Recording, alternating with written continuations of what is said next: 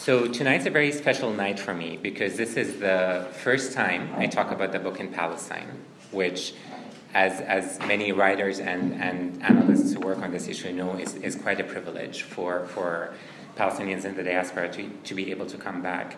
But also because I'm joined by someone who saw this book from its PhD days, if not before, from its master's days. So it really does feel like the completion of a journey. So Mandy and Mahmoud, thank you for giving us the platform, and thank you all for coming tonight. So usually I talk to academics about this book, and this is not an academic crowd. So I'm going to try to give you information that a sophisticated crowd like you that spends time in Palestine, that knows about Hamas, will find interesting and will find engaging. So I'm going to try to not essentially bore you to death by talking about Hamas's history. And the way that I thought I was going to do that is by talking to you about some of the observations that I've been seeing ever since I moved here. So I've been living in Palestine for about a year now, having moved here with the crisis group. And I've been doing field work on a whole host of issues.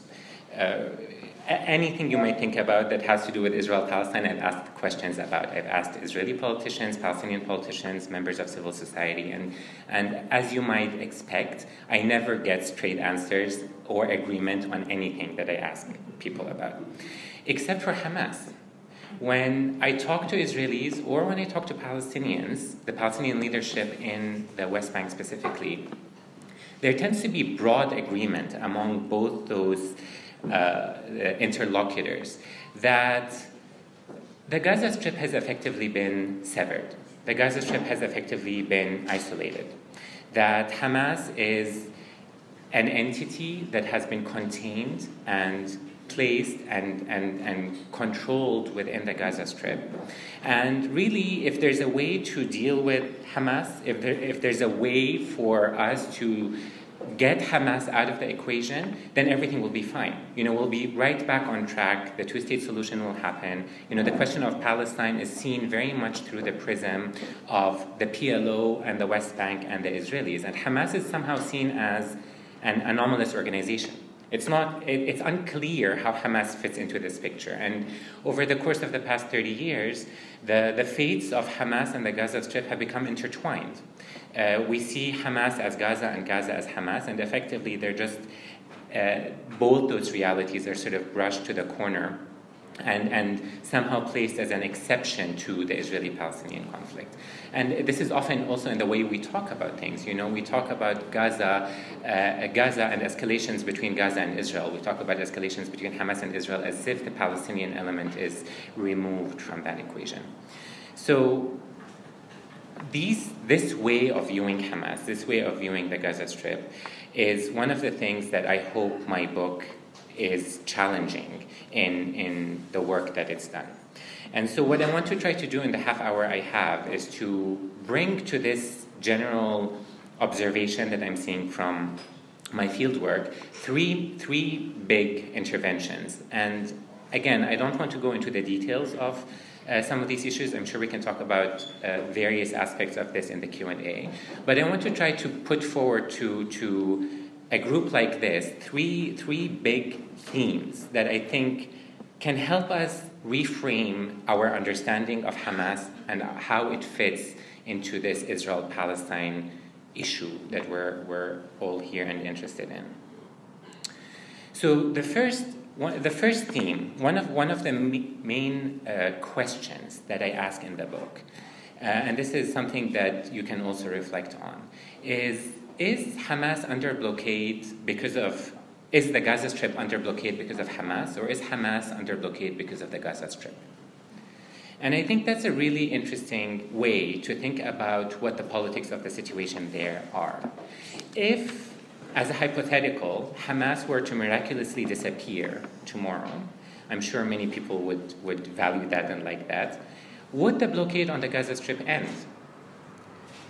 The conjecture I have, the hypothesis I put forward in the book, is that it wouldn't. One of the themes that I try to read Hamas is to see it essentially as a fig leaf that legitimates policies of separation and policies of isolation of the Gaza Strip that in fact predate Hamas. The Gaza Strip, the characteristics that make the Gaza Strip what it is the problem for any Israeli government, and it's been the problem for successive Israeli governments since 1948. Years before we think of Hamas as the actor that it is today, the Gaza Strip produced or was the originator of many of the initial forms of Palestinian resistance to Israel, including the leadership of the PLO and obviously the leadership of the Muslim Brotherhood. So from 1948 onwards, we've had a situation where the Gaza Strip has presented successive Israeli governments with an exceptional challenge. That's not only because it's one of the most populated areas within Israel-Palestine today, but also because 2/3 of that population are refugees who are looking to go back to homes that are now within Israel. Since 1948, the scholar Jean-Pierre Fillieux has told us and documented that there's been 12 major wars carried out by Israel on the Gaza Strip. Apart from wars, there have been policies of separation, policies of pacification, policies of economic disengagement, policies of bombardment, extrajudicial assassinations, military incursions. There's been a whole host of tactics, including openness and economic engagement, that have been tried in order to pacify the Gaza Strip. The Gaza Strip hasn't been pacified. And if we think about the trajectory of this, we think of in Israeli discourse, the Gaza Strip being seen as a fida'iyin's nest in the 1980s when the PLO was active in the Gaza Strip. That term almost seamlessly transitions into being seen today under Hamas as a terrorist haven or an enemy enclave. So one of the main theses that I put forward in the book is that Hamas, as an Islamist movement, as a movement that is committed to armed struggle, has in many ways provided the perfect justification for policies that separate and isolate the Gaza Strip from the rest of the Palestinian territories. Not necessarily consciously, but certainly inadvertently, this has become the outcome.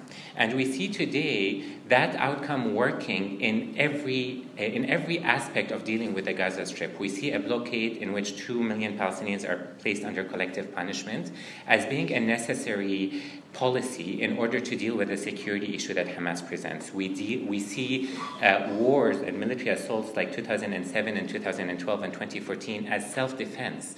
What allows these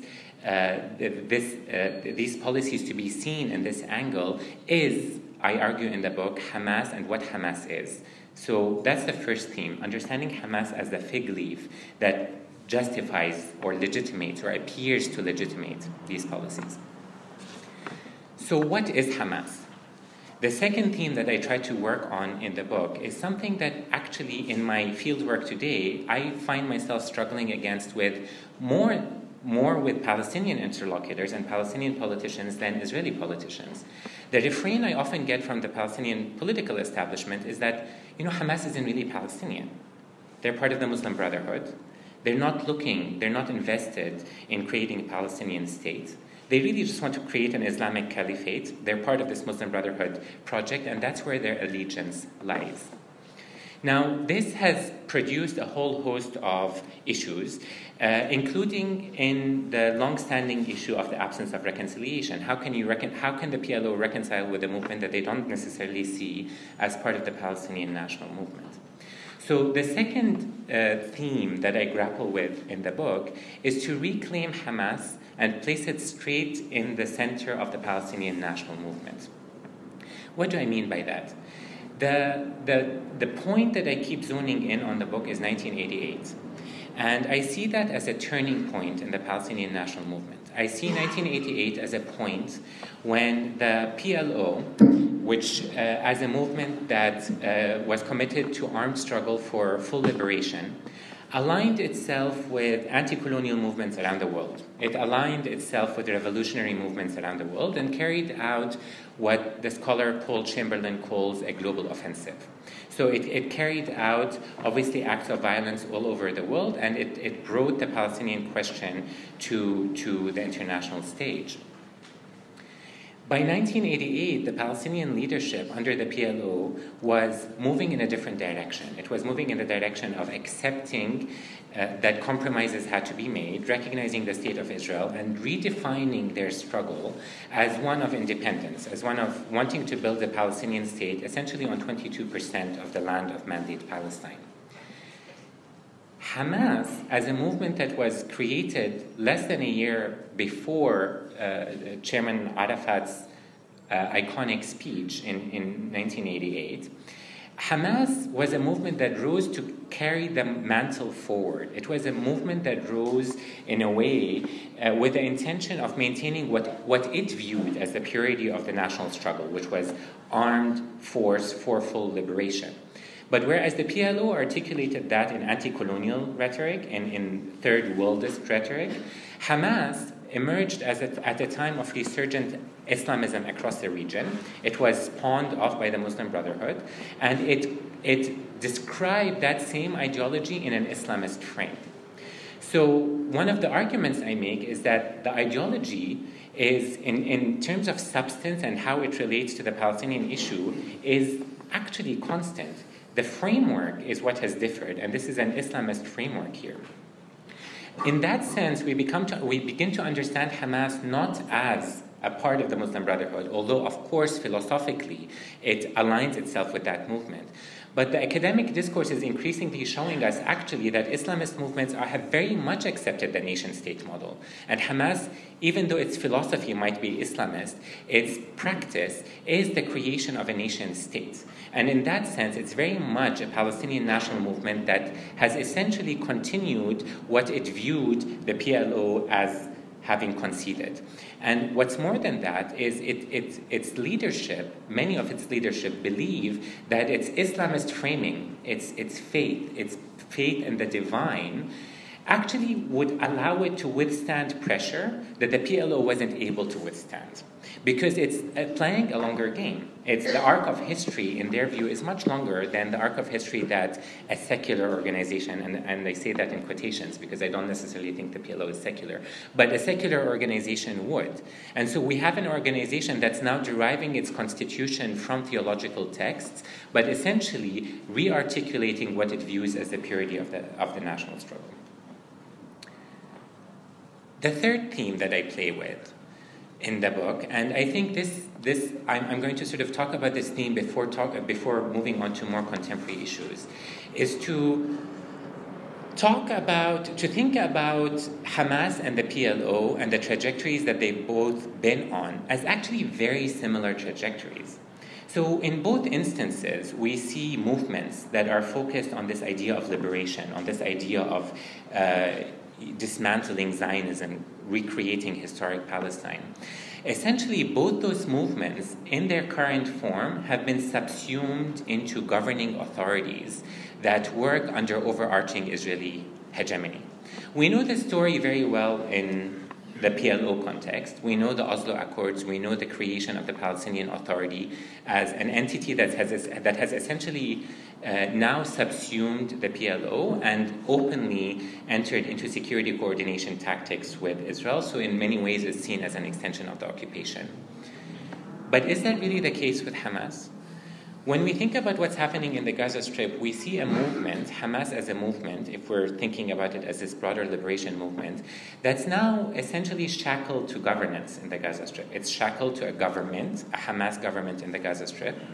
And even though it's not engaged in security coordination the way the PA is engaged in security coordination, it does indirect negotiations with Israel in order to stabilize the Gaza Strip, in order to negotiate access of fuel and funds, in order to make sure that it's able to control the population under its rule. So in many ways, What we have is an alignment of interests between the Israeli government, certainly under Netanyahu, and Hamas, whereby they're both interested in essentially maintaining the current reality, but just making sure that the suffering in the Gaza Strip is just a tad less than what might otherwise cause a collapse.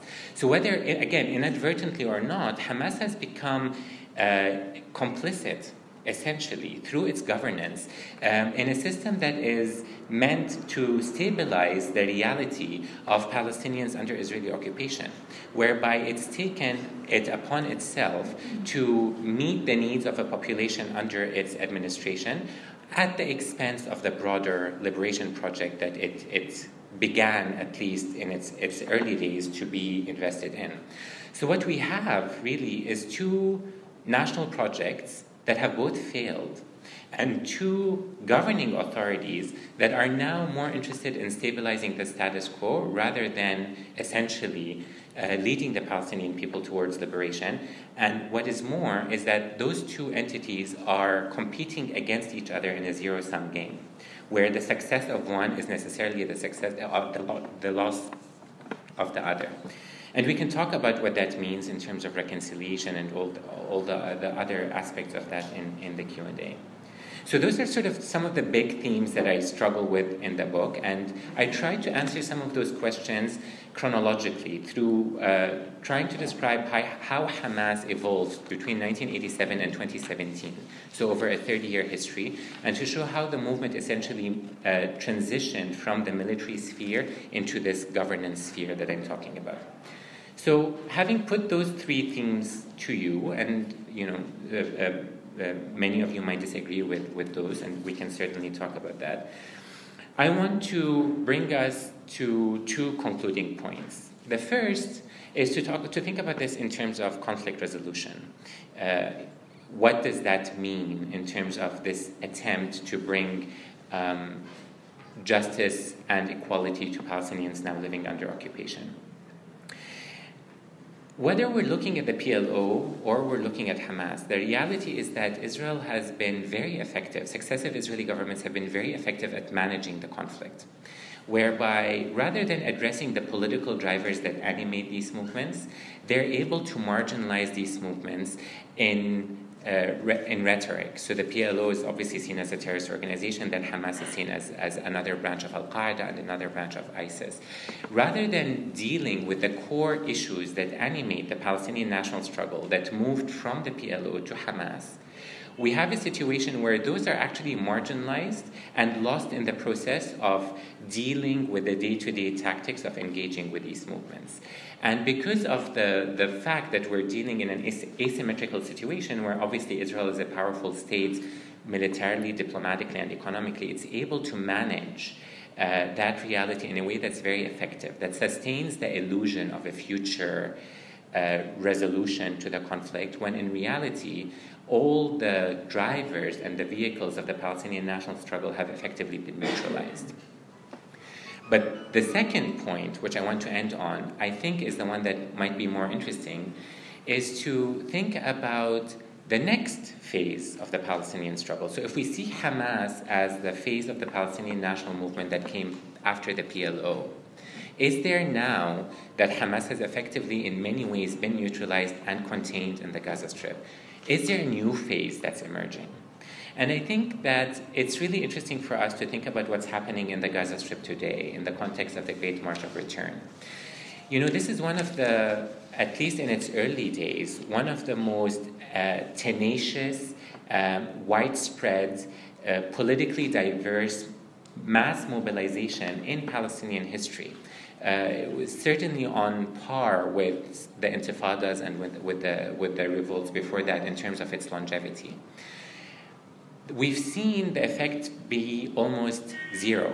It hasn't had any impact locally within the Gaza Strip, and certainly not internationally in terms of the way the international community has responded to this mobilization.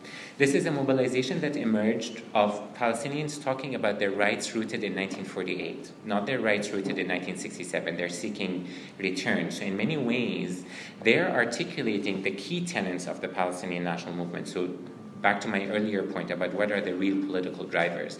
They're articulating the core political drivers of what Palestinian nationalism is. What's happened to the movement?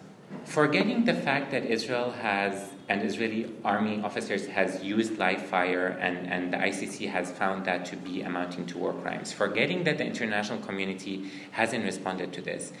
The movement has essentially been used by Hamas in a way that allows the movement to enter into indirect negotiations with Israel. It's essentially been leveraged by Hamas in a way to ease the pressure off of the Gaza Strip. Again, whether inadvertently or not, and we can talk about that and debate that, the outcome has been that Hamas has very much co-opted a movement that at its core, or at least in its inception, was a movement of popular mobilization and a movement of civil society. Certainly it had happened already with Hamas's approval, but the way that Hamas sort of has co-opted that movement since is something that we need to be thinking about when we're thinking about what the next phase of Palestinian nationalism is. My reading of the situation is that the next phase of Palestinian nationalism isn't factional. It isn't going to be Fatah and the PLO or Hamas. It's going to be popular, and it's going to be focused on rights, both individual and collective. In that sense, the Great March of Return shows us, in some ways, it's a foreshadowing. It shows us what kind of challenges any form of popular mobilization will face. And the challenges are ugly. They're the challenges that have to do, obviously, with Israeli use of lethal force and with international apathy. But they're also challenges that have to do with the political leadership, the Palestinian leadership, being invested in the status quo, being invested in maintaining the current reality in a way that doesn't change. And in that sense, it becomes interesting to think about Hamas within the same framing as one might think of the Palestinian Authority in the West Bank, and thinking about the challenges that they both now represent to the future of the Palestinian movement. I think I'm going to end there. I've tried to sort of give you broad themes that we can play with and bring it to the current moment. But I'll turn to Jose and hope to see some questions from you all in a bit.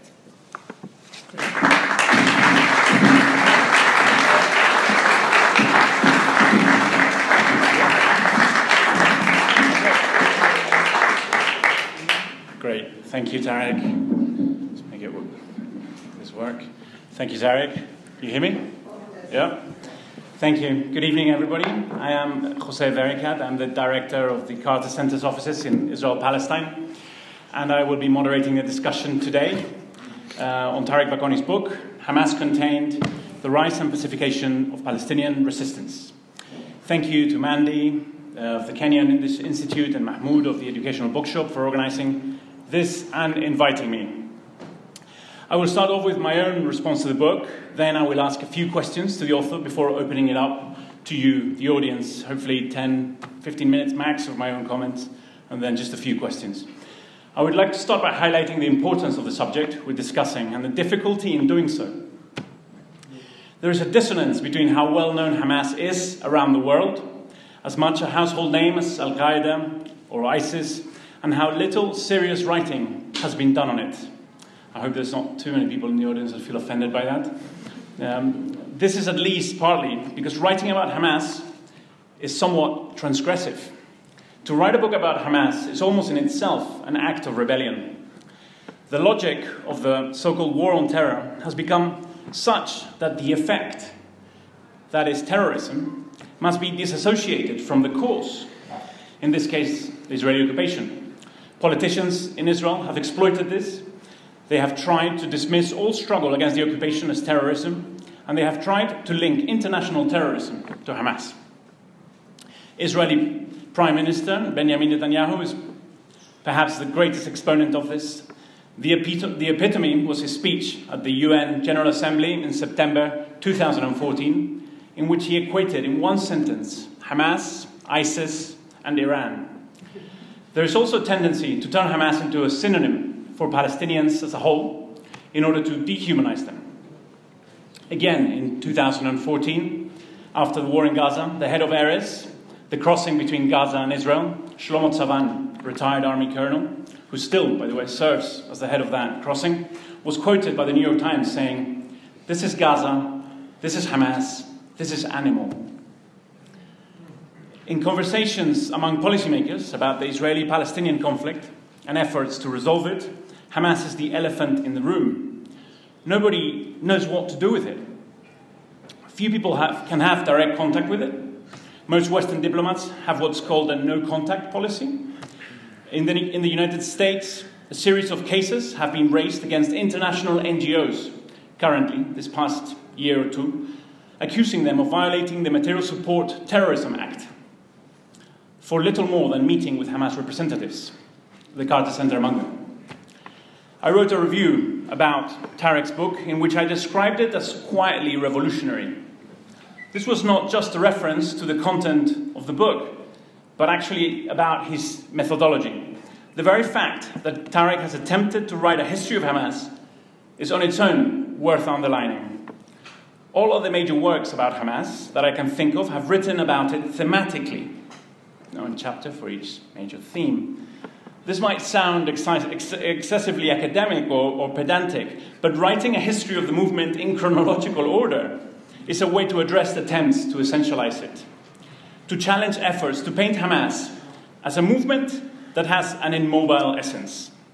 Tareq treats Hamas as a rational actor that reacts to developments at different stages, weighing pragmatically the opportunities to advance its interest, and that changes over time. Beyond its methodology, the real added value is, of course, the content. Often writing about Hamas, whether academic or journalistic, meets pretty slow standards of rigor. Such a writing is likely to include phrases like Hamas thinks, Hamas believes, without attributing a quote to a particular Hamas member or alluding to any sort of internal debate. This book, however, is serious scholarship. This is a political history of the movement.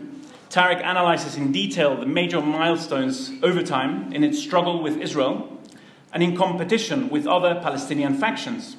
He examines the decisions the movement makes and the debates around them. This is also a book about Palestinian politics, internal Palestinian politics, and about a party in the opposition, Hamas, as opposed to Fatah, the ruling authority. Tareq shows how, time and time again, the concessions the movement has made, the countless offers to reach compromise. In my opinion, the book establishes like never before the degree to which Hamas has come to terms with the existence of Israel, at least implicitly, and how its struggle is fundamentally against the occupation in the West Bank and Gaza. He describes how Hamas leaders have expressed time and again readiness to reach an agreement with Israel.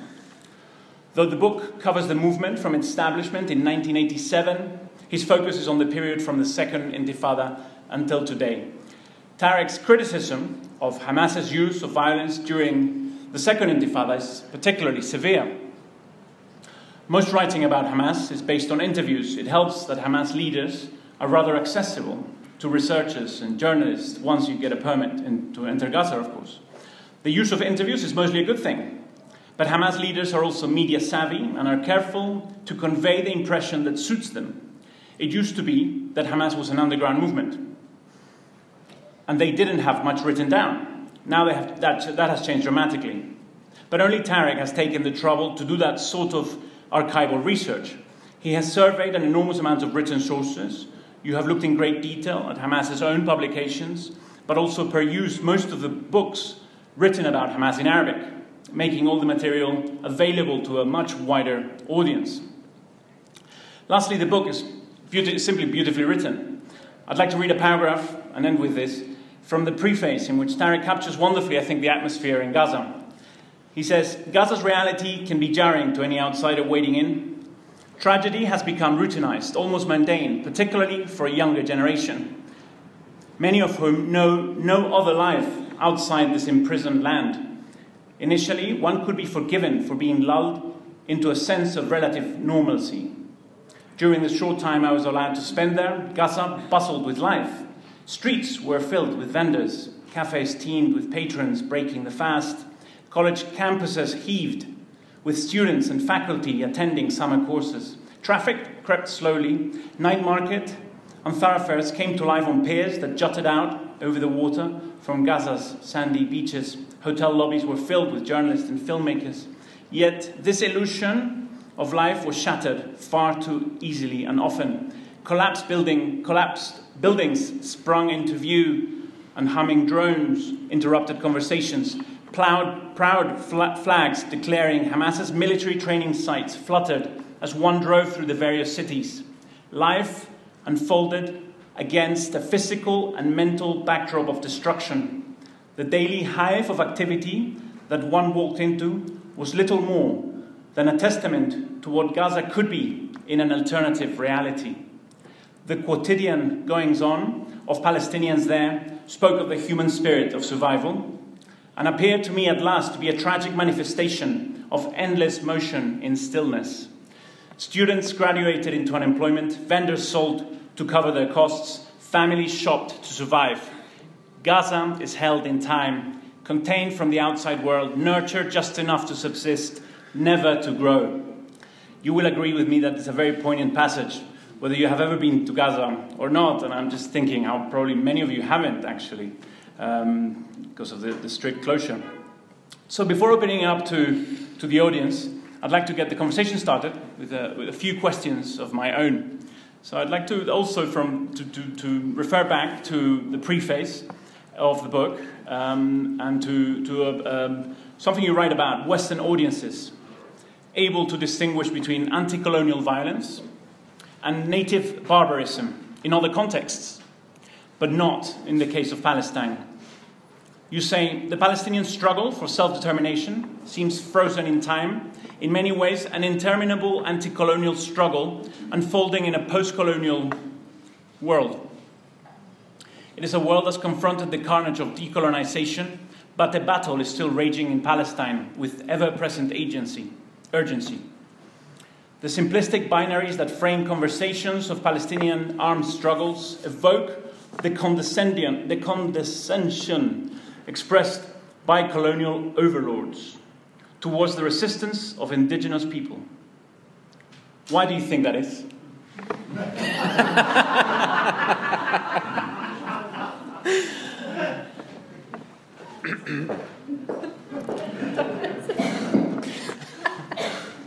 Wow.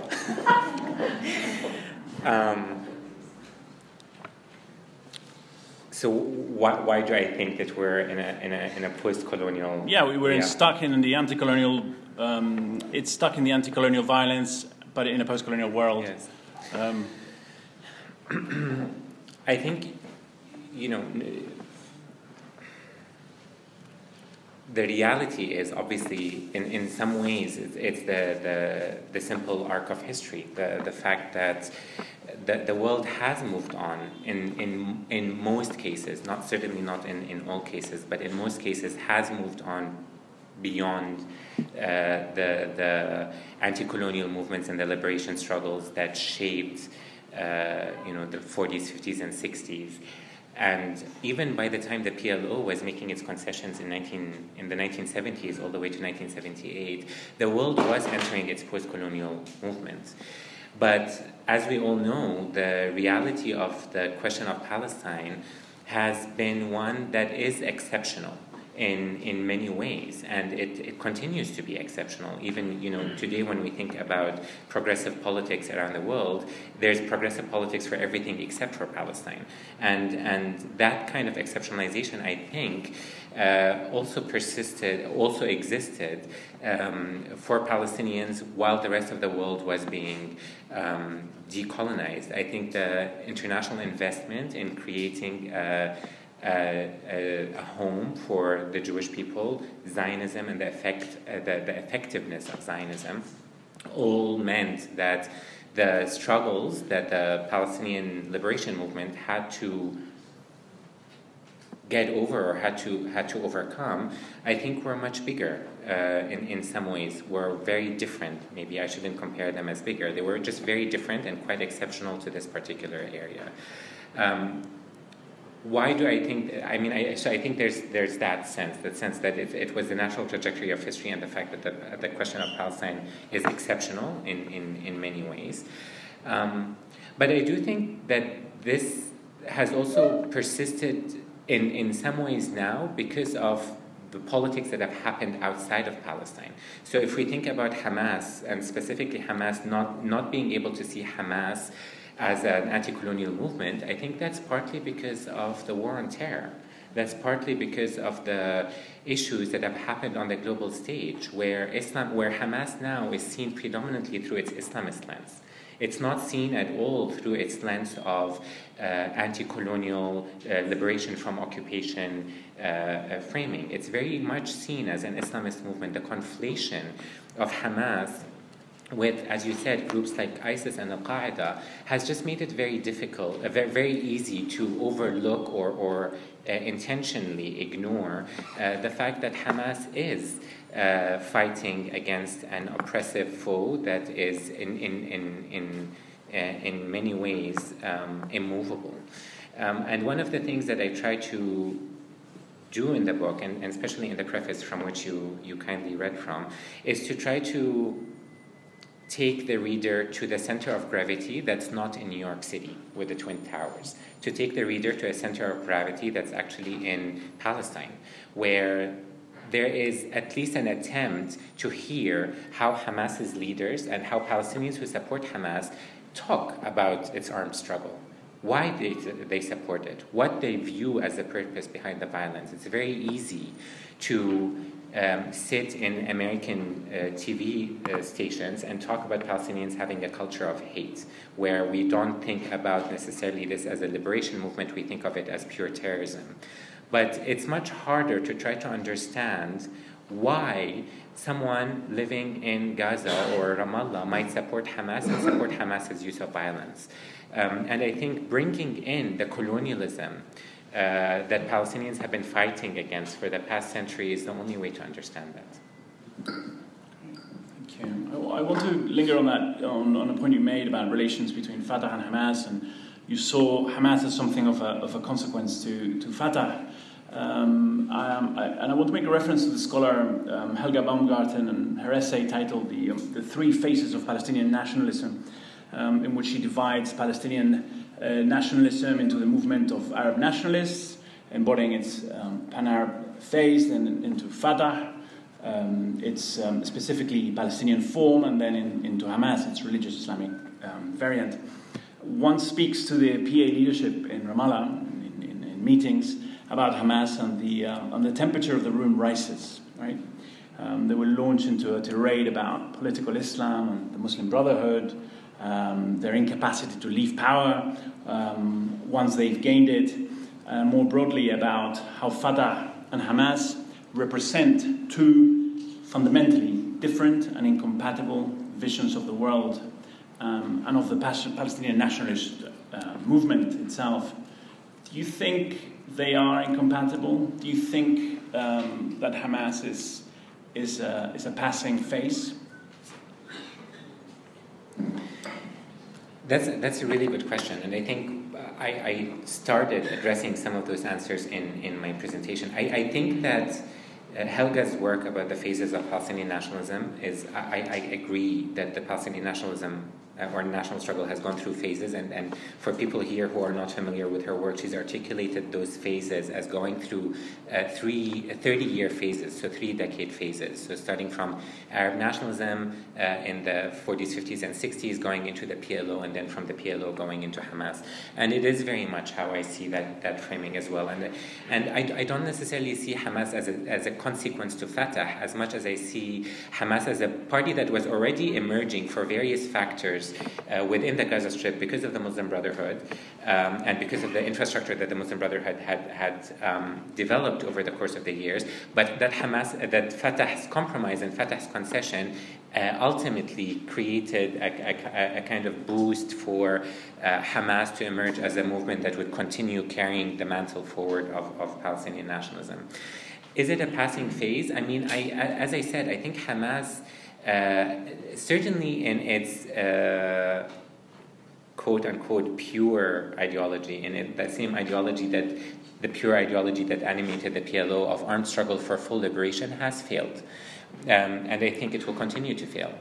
I think that in that sense, it has been effectively institutionalized into governance. So in that sense, I think that thinking of Hamas as leading the Palestinian national movement into liberation, I think is unlikely.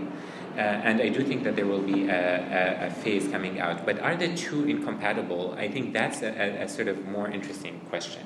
And I also feel the temperature rise in the room when I'm sitting with Palestinian politicians in the West Bank when you bring up Hamas. And I think the kind of demonization that Fatah, members of Fatah and members of the PLO have of Hamas, for me, is a sign that there's a fear of actual engagement with the movement. There's actually a fear of what might happen if they see that actually there's more in common than not.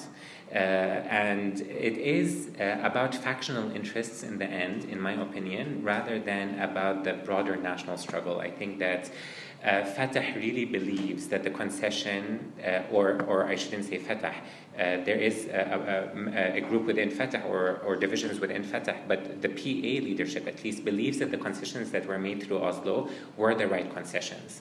And I think that is fundamentally incompatible with how Hamas views it and with how other Palestinians view it and other political parties view it.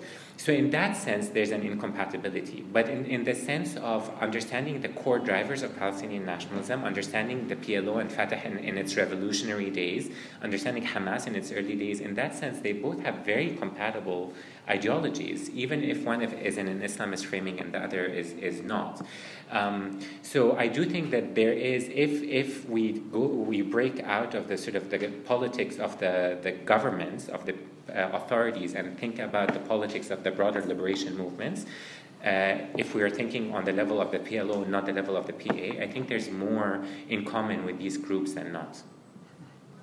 Right, so you think Hamas is fundamentally a nationalist movement rather than an Islamist movement. Do you think that there has been any development in one of those, in either of those directions, though, at different stages of its history? Do you think it has had moments where it has flirted more with Islamism and others more with nationalism? Absolutely. I think that Hamas, certainly in its early years, was very much rooted in the ideology of the Muslim Brotherhood, which was focused on Islamization before liberation. So the Muslim Brotherhood, the first offices of the Muslim Brotherhood opened here in the 20s and the 30s, very shortly after it was established in Egypt. And the focus there at Hamas wasn't created, but the Muslim Brotherhood, the leadership of the Muslim Brotherhood wasn't invested in any kind of resistance to the occupation. Their focus was Islamization. They believed that until a virtuous, pious Muslim society was created, there can be no liberation. That the kind of the creation of that society that's rooted in Islamic ideals was a prerequisite for liberation. And when Hamas was created or spawned out of the Muslim Brotherhood in 1987, in some ways it took that equation and flipped it over on its head. So it believed actually that liberation had to happen before that kind of society can be created. But it was still very close to the Muslim Brotherhood ideology in the sense that it was also close to the infrastructure that was available in the Gaza Strip, the mosques, the charities, the social centers. So in that sense, it was very much focused on this idea of Islamization, of this idea of ensuring that Palestinians have, the right ideals, the grounded in Muslim values, Islamic values. I think over the course of the past 30 years, I think that's certainly the case still. I mean, if you go into the Gaza Strip, you see the effect that Hamas's governance has had on the social fabric. But I do think that there has been a shift away from Islamism. That's a very strong way. It's not a shift away in the sense that, they're sort of moving away from Islamism, but a recalibration in the sense that the politics of the reality really does shape Hamas's, the leadership of Hamas's worldview. And the focus is resistance to the occupation, now government and governance in the Gaza Strip, in a sort of a much broader, more institutionalized way than I would say in the early years of of the movement. There's also been a greater degree of understanding about how its Islamism has been used against it, both internationally, as I said, in the war on terror, but also regionally in terms of its relationship with Egypt, and in terms of its relationships with Qatar and Saudi Arabia and other countries in the Gulf. And so I think the movement has just become a lot more savvy at understanding how to position its nationalist credentials alongside its Islamist credentials. I think the title of the book is provocative in a number of ways. Hamas Contained. It also gives us a chance to bring the discussion to the situation now. Why did you call the book that? Do you think Hamas has been contained?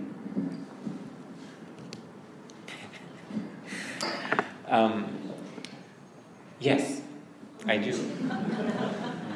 I do. Whether it's been contained indefinitely is unclear. But I think it's been very effectively contained. I think if we think about what's happening in the West Bank, Hamas has completely been driven underground in the West Bank. And I would venture and say that its institutions have been dismantled to a very large degree in the West Bank. Hamas, as an institutional presence, as a movement, Hamas primarily, if not only exists in the Gaza Strip, of course it has its external leadership, but the movement is more or less now anchored and centered and contained within the Gaza Strip. So in the practical sense, it has been contained.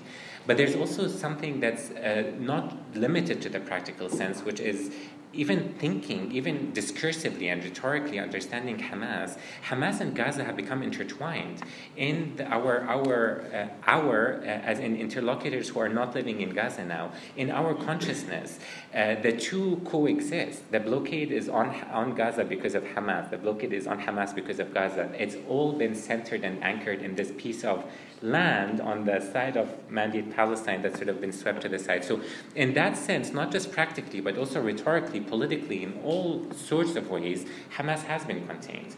But I think one of the things that I wanted to do in the title is actually in the subtitle. So not necessarily in the Hamas contained, but in the rise and pacification of Palestinian resistance. And in that sort of subtitle, I wanted to do two things. I wanted to talk about Palestinian resistance. So this isn't just Hamas. So I'm sort of trying to bring Hamas back into this broader arc of Palestinian nationalism. So it's Palestinian resistance. But also to talk about this cycle that we've been talking about a few times in this talk of the rise and the fall, the rise and the pacification. I think Israeli governments have been very effective at turning Palestinian resistance into pacified governing authorities. Palestinian resistance, at least in its pure form, I keep going to that word pure, in sort of its early days, that has failed. And I think that it continues to fail. It failed with the PLO, it failed with Hamas, and this idea that it gets to be pacified has actually been a very successful model. But there has been so many efforts, right, at modifying its policies, and we have the 2017 Charter, which was a very serious change, presenting a new face. I remember reading an article about in The Guardian that you wrote about that at the time. Do you think it was a profound change for the movement? How much can we expect the movement to change? Will it eventually give up its weapons like the IRA did, for example? You like your easy questions. Yeah.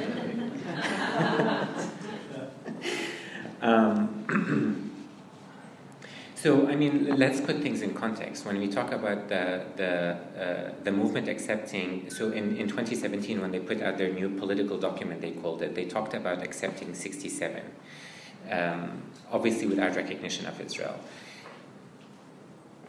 You can read that in two ways. Some of the leaders that I spoke to openly talked about how that was a calculated move, in which the movement decided to put that concession or seeming concession forward because there was an absolute belief that the Israeli government would never accept 67 anyway. So in some ways, they were calling their bluff. And in some ways that has worked. They are calling their bluff. The Israeli government now doesn't believe in 67. They openly talk about annexation. And so in that sense, it was a compromise that they were ready to make because they believed that it would never come to fruition, that they're sort of saying, this is what your game is. You want us to talk about 67 and the two-state? We'll talk about 67 and the two-state, and we'll show you that nothing will change. And nothing did change. And so in that sense, it's not really a compromise because they believe that it didn't, the stumbling block isn't the Palestinians, it's the Israelis, and the Israeli refusal to accept 67 as the line for partition. But the other side of this is to see it as a compromise in the sense that Hamas is a very pragmatic movement and is able to play the political game. And so it's able to say that, if this is what's needed of us and this is where we need to be, then this is the kind of politics that we will be playing. And the fact is that when that document was put out, Netanyahu in less than 2 weeks or 3 weeks afterwards called this a sheep in wolf's clothing. The other way around, a wolf in sheep's clothing. So it was immediately dismissed. So whatever concession, and this goes back to one of the points you made in your review of the book, there have been attempts by Hamas's leadership to put forward pragmatic concessions and to get the ball rolling in terms of diplomacy, if diplomacy is what it takes to resolve this.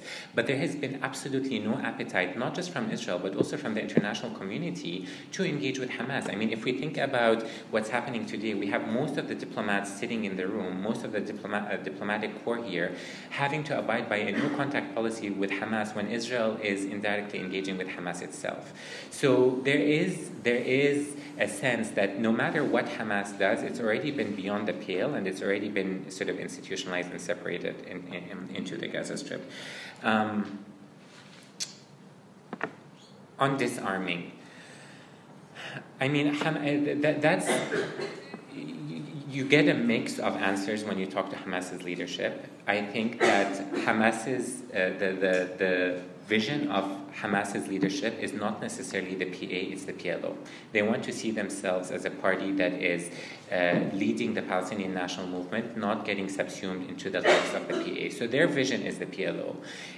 The response and the answers you get from Hamas's leaders is that if the PLO is reformed, if the PLO is representative of what Palestinians want, if the PLO is reformed in a way that takes into account where the Palestinian people are at, and is a vehicle that is actually caring for the Palestinian struggle, that they would be open to combining their arms and their military wing with the Palestinian military wing, because they see their military wing as serving the Palestinian cause.